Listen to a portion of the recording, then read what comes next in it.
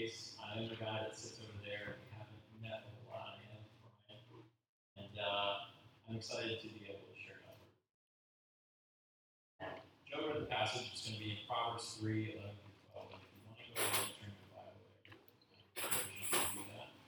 I had a testimony kind of that I was going to share as well too, but in an effort to try to get you out of here in a decent amount of time, I'm going to skip all that. But if you ever want to talk to me about it, I'm more than happy to share it. Kind of what God has done in my life and what He's currently doing. But I want to jump right into the passage here in Proverbs 3, 11 through 12. And the title of the sermon is going to be Smooth Roads and Potholes. And before we jump into the text, I wanted to kind of give you a big picture view to kind of zoom out as we look at the text, kind of have an idea of what we're looking at. And one of the questions I want us to think about before we look at the text is just a general question: what are the proverbs? If I were to ask you guys what proverb was, I bet you could probably tell me. So if I said, for instance, a bird in hand is worth two in the if I said a rolling stone gathers no, my job is done here. You guys apparently know what proverbs are. You might have heard of a story like the ant and the grasshopper, where the ants work hard all summer to store up their food for the winter. The grasshopper wastes away the summer, and when winter comes, he has to beg the grasshopper for food. All of those sayings and those stories all fit within a genre of literature called wisdom literature. And wisdom literature essentially is just meant to teach us something, to give us some truth, or to give us some advice. So that's what Proverbs are.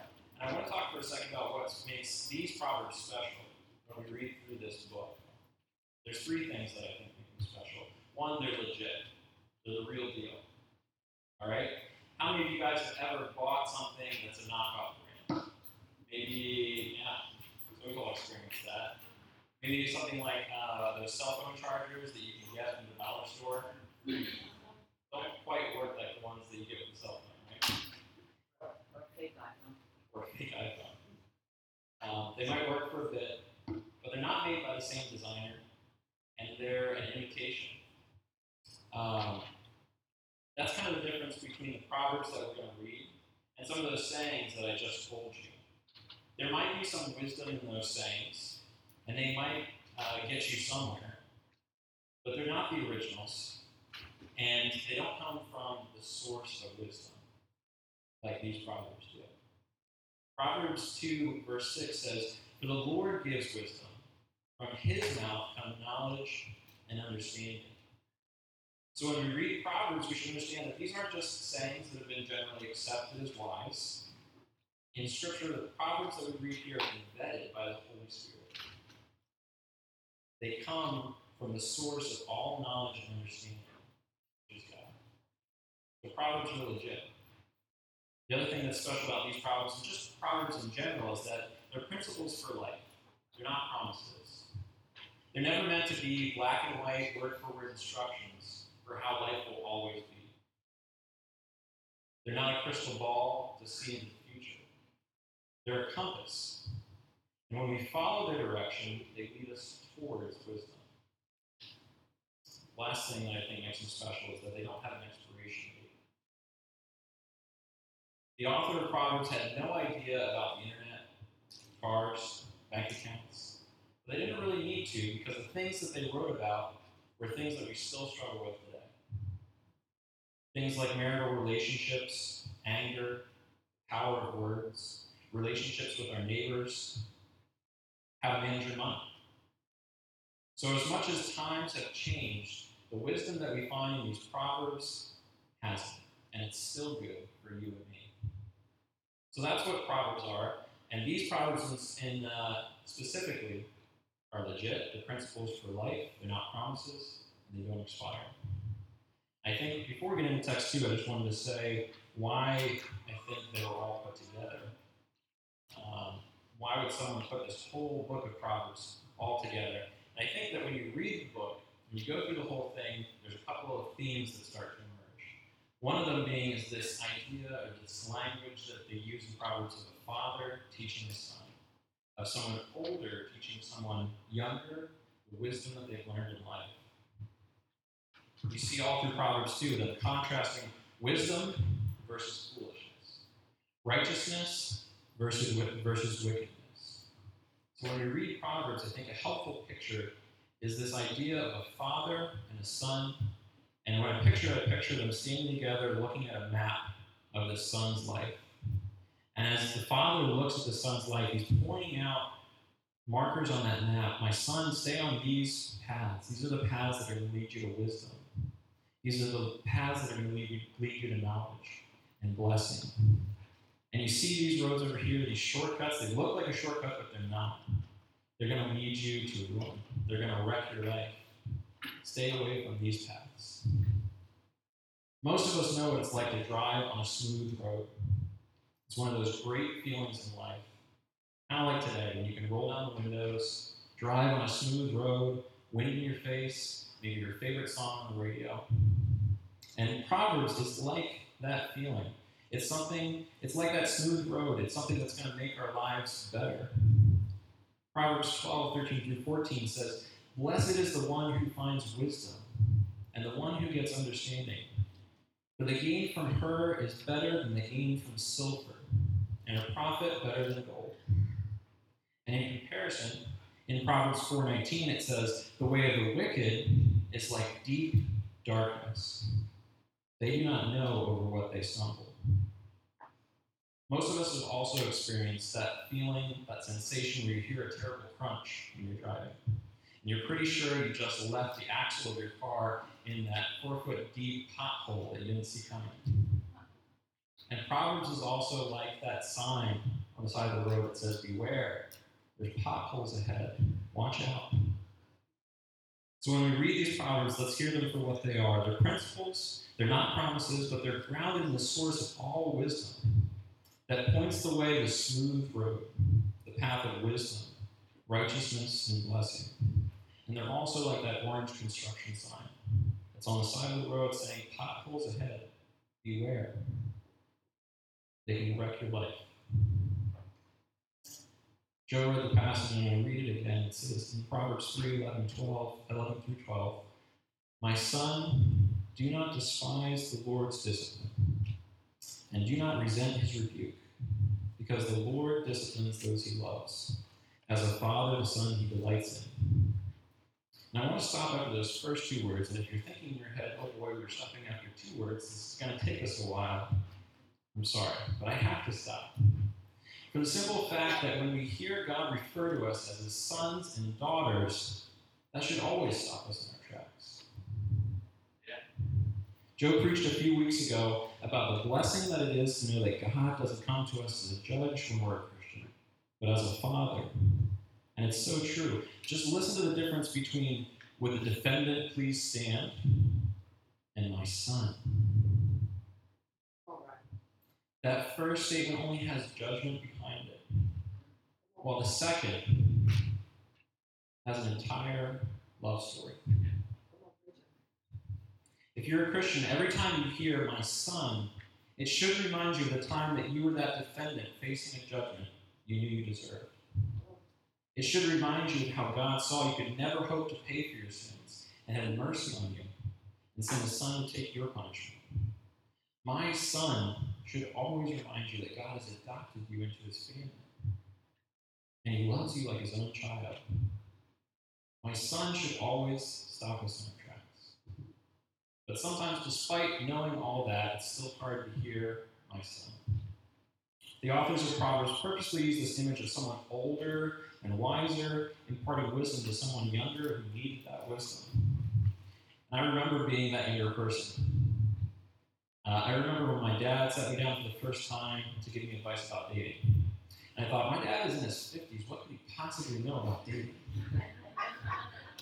Sometimes it's hard when you're that younger person to recognize that you need wisdom.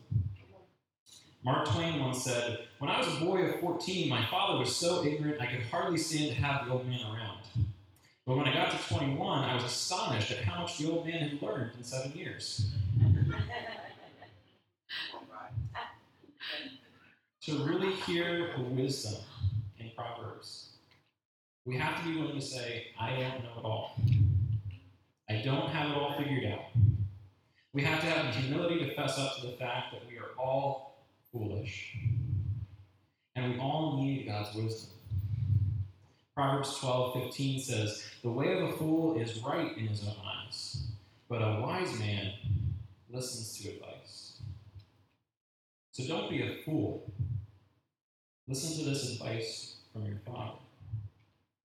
My son, do not despise the Lord's discipline, and do not resent his rebuke. Now, it might be at this point in this passage where you think, maybe this isn't the sermon I want to listen to. Maybe this is one of those passages that maybe we should just skip over. Because discipline, rebuke, that doesn't really sound like much fun. Where's the stuff for the nice, happy life? Where's that smooth road of wisdom? I'd like to read those passages, right? I promise that those two are actually connected. But we have to talk about discipline if we're going to see how. When we talk about discipline, we usually think about it in two ways. We say things like, he's a really disciplined athlete. And what we mean is maybe he goes to the gym every day, or he only eats protein shakes and veggies, or he sleeps 7 hours a night. And that's one kind of discipline. But the other kind of discipline is the kind where we might all be a little more familiar with. The kind where maybe your parents disciplined you as a child. Maybe your school, when you were in school, you got put in detention. Maybe even as a worker, you received some discipline for being late to work, or something you said to a coworker. We've all experienced that kind of discipline, and that's what this passage is referring to. That's the type of discipline this passage is talking about. Although the two aren't unrelated, often discipline in the form of punishment can lead to more disciplined lives, right?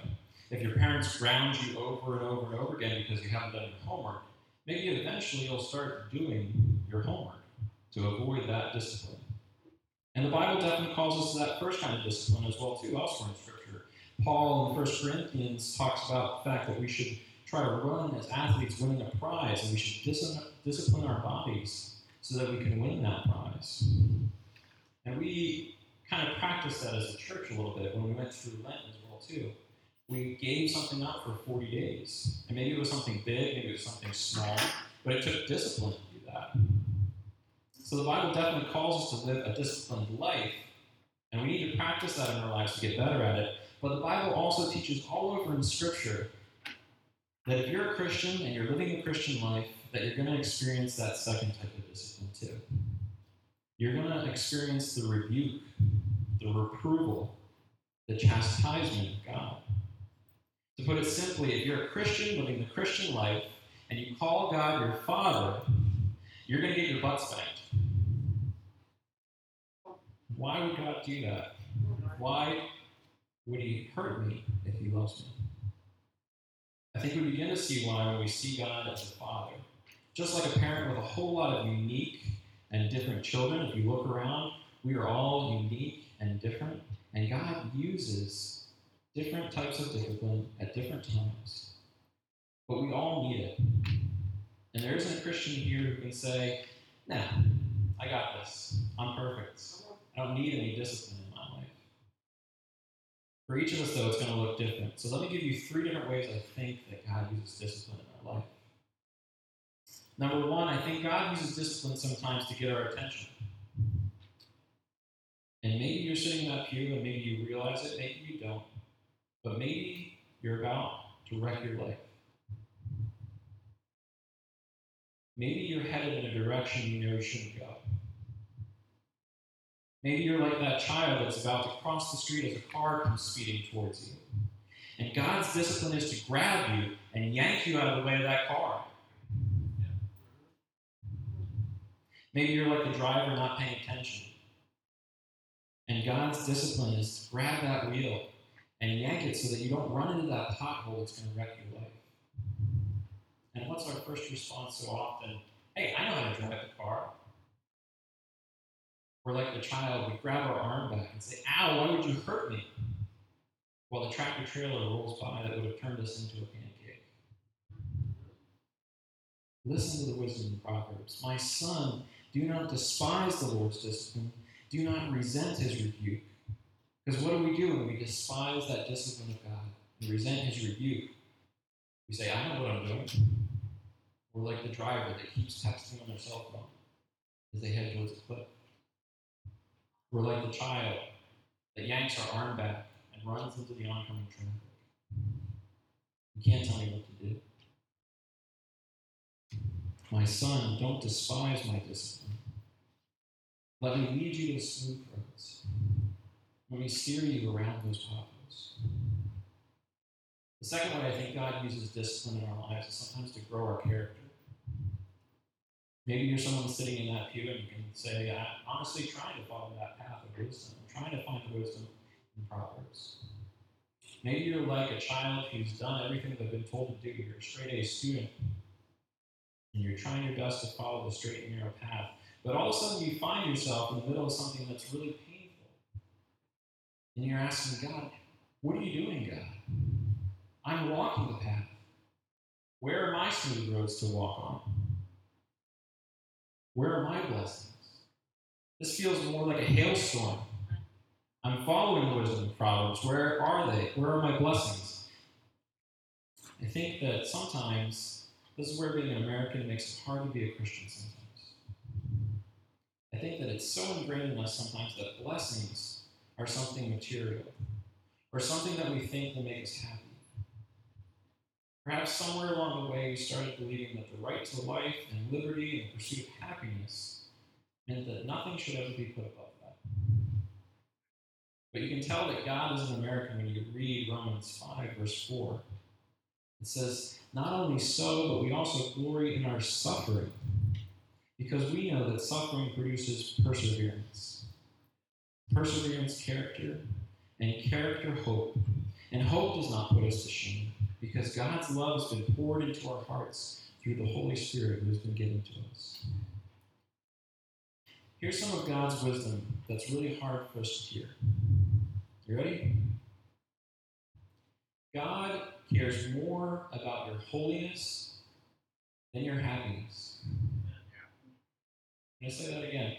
God cares more about making you holy than he does about making you happy.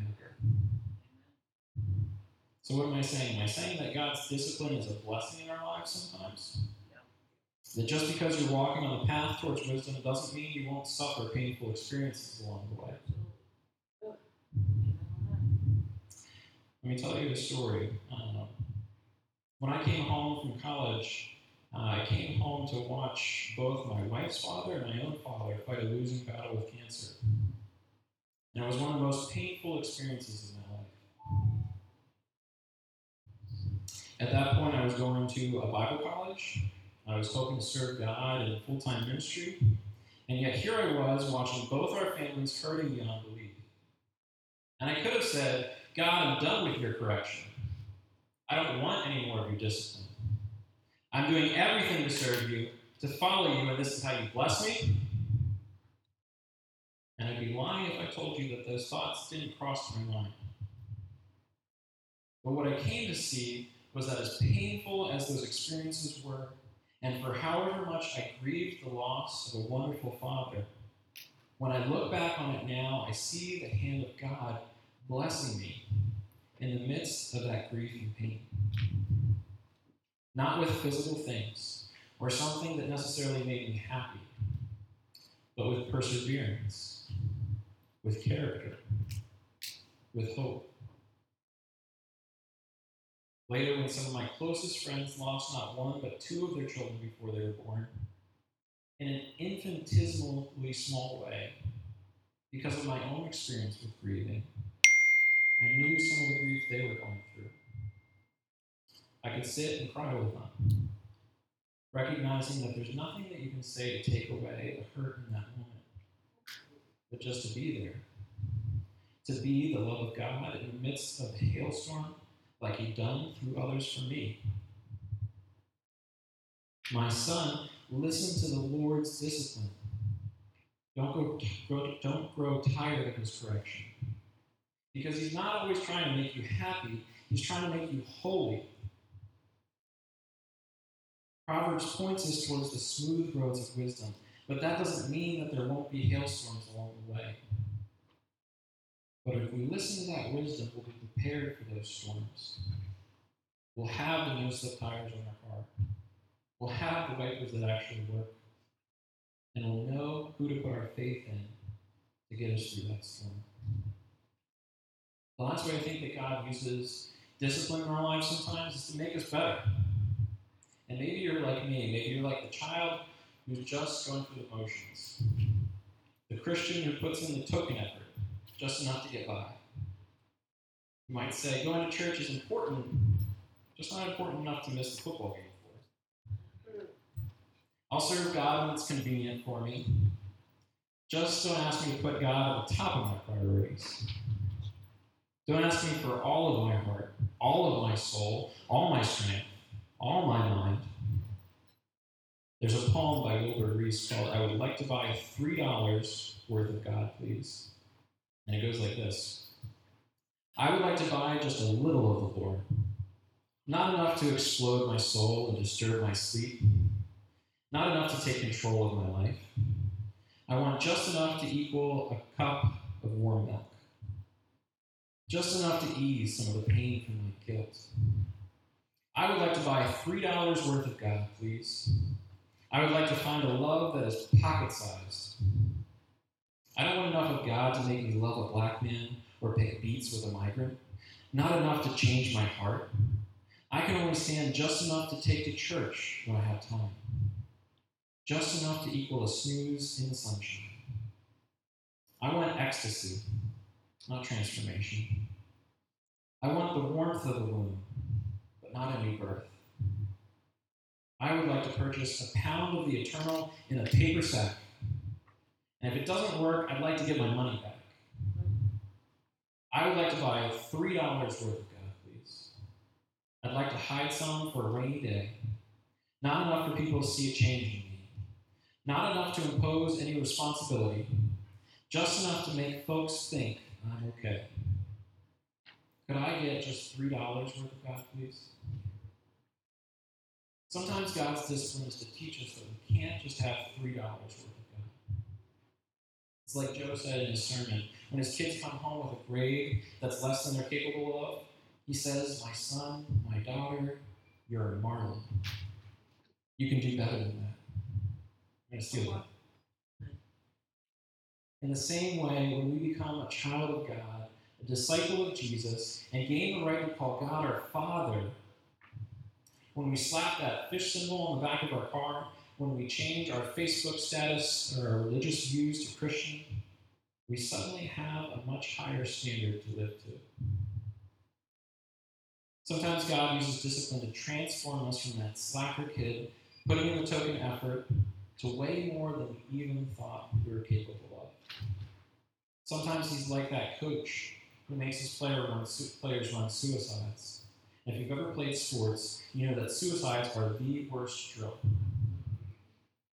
You're supposed to run them as hard as you can, 100%, nothing left held back. And you can't put in a token effort, or you run more. And like that coach, God uses those painful drills to build us into an athlete that runs to win the prize. Into a Christian that gives God everything we have. Because God expects all of our heart, all of our soul, all of our strength, and all of our mind. My son, do not despise the Lord's discipline. Do not resent his rebuke. Because the Lord disciplines those he loves. As a father, the son he delights in. God disciplines each of us in different ways. But what isn't different is his motivation for doing it. God disciplines you and me for the exact same reason. Because he loves us. And for some of us, that answer might make sense. Because we experienced it in our own lives. We had parents who, when they disciplined us, it came from a place of love rather than anger. When I was a child, my parents demonstrated this in a great way. Whenever we did something bad enough to warrant a spanking, they'd send us to our room first. And I always thought that this was some sort of cruel and unusual punishment because the anticipation is worse than the actual spanking. But later I realized that what they were doing was giving themselves time to cool off. because they didn't want their anger to be the reason why I was getting spanked. Eventually, they'd come in, explain why I was getting spanked, and spank me on the bottom. And usually, if it was my mom, it didn't hurt too bad. If it was my dad, it hurt a lot. But they would always spank me on the bottom. And it's a well-padded part of your body, your bottom. And they did that on purpose because the intention was never to hurt me, but to teach me something I needed to learn. And afterwards, they would always hug me and tell me that they loved me. You know when it's really hard to hear someone say that they love you? Right after they've spanked you. I can remember I didn't always want to be hugged as I was wiping away the tears. But I knew, without a shadow of a doubt, that my parents loved me, even if it hurt sometimes. My son, do not despise the Lord's discipline, and don't resent his rebuke, because the Lord disciplines those he loves. As a father, the son he delights in. For some of us, though, that answer might not make sense. You might have never experienced discipline like that, or a very different type of discipline that didn't come from love, came from a place of anger. Or maybe you just experienced no discipline at all. You may have never had a father who sat down and said, "My son, let me tell you how to live the right way." Or maybe you did and you had someone telling you all the wrong things. And if that's you and the idea that God's discipline comes from a place of love doesn't make any sense, I want to point you to a passage in Hebrews where the author actually unpacks the same passage in Proverbs in a little more detail. It's in Hebrews 12, verses 3 through 13. It says, "For considering him who endured such hostility from sinners against himself, so that you won't grow weary and give up. In struggling against sin, you have not yet resisted to the point of shedding your blood. And you have forgotten the exhortation that addresses you as sons. My son, do not take the Lord's discipline lightly, or lose heart when you are reproved by him. For the Lord disciplines the one he loves, and punishes every son he receives. Endure suffering as discipline. God is dealing with you as sons. For what son is there that a father does not discipline? But if you are without discipline, which all receive, then you are illegitimate children, not sons. Furthermore, we had human fathers discipline us, and we respected them. Shouldn't we submit even more to the Father of spirits and live? For they disciplined us for a short time based on what seemed good to them. But he does it for our benefit, so that we can share in his holiness. No discipline seems enjoyable at the time, but painful. Later on, however, it yields the peaceful fruit of righteousness to those who have been trained by it. Therefore, strengthen your tired hands and weakened knees, and make straight paths for your feet, so that what is lame may not be dislocated, but healed instead. There's so much to unpack in those passages, but just real quickly, I'm going to point to three things. One, you might have never had a parent show you that discipline. But when you look at this passage, we have Jesus, who shows us what it means to never give up in fighting against sin. And God, unlike our earthly father, knows exactly what type of discipline we need. And if you've never experienced that, I want you to look at verses 12 and 13 again. Therefore, strengthen your tired hands and weakened knees, and make straight paths for your feet, so that what is lame may not be dislocated, but healed instead. God doesn't do it to hurt us. He does it to heal us. He does it for our good. Maybe you're sitting here and you're someone who feels like this sermon isn't for you, that your life is already too far gone, that Proverbs don't have any new tricks to teach you. Or maybe you feel like your life has already gone off that track, that you've gone over the cliff and now you're left staring at the fractured pieces of your life, wondering how you could ever begin to pick them back up again. How does the children's nursery rhyme go? All the king's horses and all the king's men could put Humpty Dumpty back together again. But what Humpty needed wasn't the king's horses or the king's men. He needed the king to come down from heaven and die on the cross. He needed a king who says, "Behold, I make all things new." Praise God that because of the wisdom of God and the good news of the gospel, that there is no one that is too broken to fix. Because of what Jesus did, murderers turned into missionaries. Cowards turned into courageous fathers of the church. And if you think that you're too broken for God to fix, you need to have a long talk with a friend of Jesus named Lazarus. And if you doubt that Jesus would really do that for you, you have no better proof of his sincerity than at the foot of the cross. You see, people can say that they care about you all that they want. What really matters is what they do. And every time we come to church and we hear the words, "This is my body broken for you. This is my blood poured out for you," we're reminded that everything that Jesus said, he backed up with what he did. God wants to steer you back to the smooth road, even if that means climbing up a cliff to get there. And I'm not saying that it's easy, and you might never get back to where you were before. But praise God that he doesn't call us to win the race, just to run as if we're trying to. Maybe you're already on that path of wisdom, and that's good. Proverbs is for you too. It reminds us to stay there. Avoid those pitfalls. Don't go off the cliff. But also realize that it isn't by your own ability that you're there. Don't let the sin of pride ensnare you into thinking that it's something that you deserve, that somehow you're more deserving of God's grace. It's easy to look over the edge of the cliff at someone's life that's a train wreck and say to yourself, some people never learn. It's easy to feel like the ant working hard all summer and to look at the cricket and say, he gets what he deserves. But the truth of the gospel is that no matter how hard you and I work, we would have never deserved God's grace. Don't fall for that false pride. We should be the first to stop, to go into the valley, to offer the hand of those whose lives are a wreck. Let me end with this. Do you want your life to be on a smooth road? Do you want to avoid the potholes that can wreck your life? Listen to the wisdom of Proverbs. Brothers and sisters in Christ, do we want to share in God's holiness? Do we want the peaceful fruit of righteousness? Then let us not despise the Lord's discipline or resent his rebuke, because he loves you as his child, and his discipline is for your good. Can you pray? Heavenly Father, I thank you that we can call you our Father. And God, I don't pray for your discipline, but I know that we will all receive it sooner or later.